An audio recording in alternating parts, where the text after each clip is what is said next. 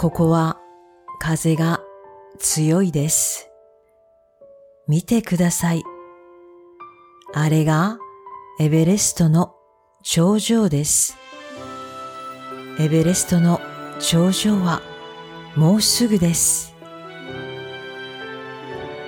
皆さん、こんにちは。あきです。Let's Learn Japanese with Movies の時間です。この時間は映画のストーリーを優しい日本語で話します。今日のストーリーは First Everest Summit Part 2です。1953年5月29日です。今から70年ぐらい前です。ここは山の頂上です。エベレストの頂上です。8849メートルの高さです。2人の人がいます。エドマンド・ヒラリーとテンジン・ノルゲーです。ヒラリーはニュージーランドの登山家です。テンジンはネパール人のシェルパです。ヒラリーは写真を撮っています。コダックのカメラで撮っています。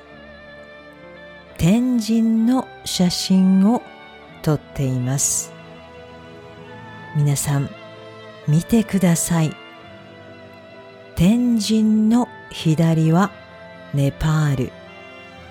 テンジンの右はチベットです。ヒマラヤの山々が見えます。テンジンは手にピッケルを持っています。ピッケルに旗がついています。4つの旗がついています。一番上は国連の旗、United Nations。国連の旗です。次にイギリスの旗。その次はネパールの旗。最後にインドの旗です。1953年5月29日です。午前11時半に2人は世界一高い場所に登りました。70年前です。では、Q&A です。ストーリーについて質問します。皆さん、答えてください。エドマンド・ヒラリーとテンジン・ノルゲーは頂上に登りました。何年前ですか？70年前です。エドマンド・ヒラリーはイギリスの登山家ですか？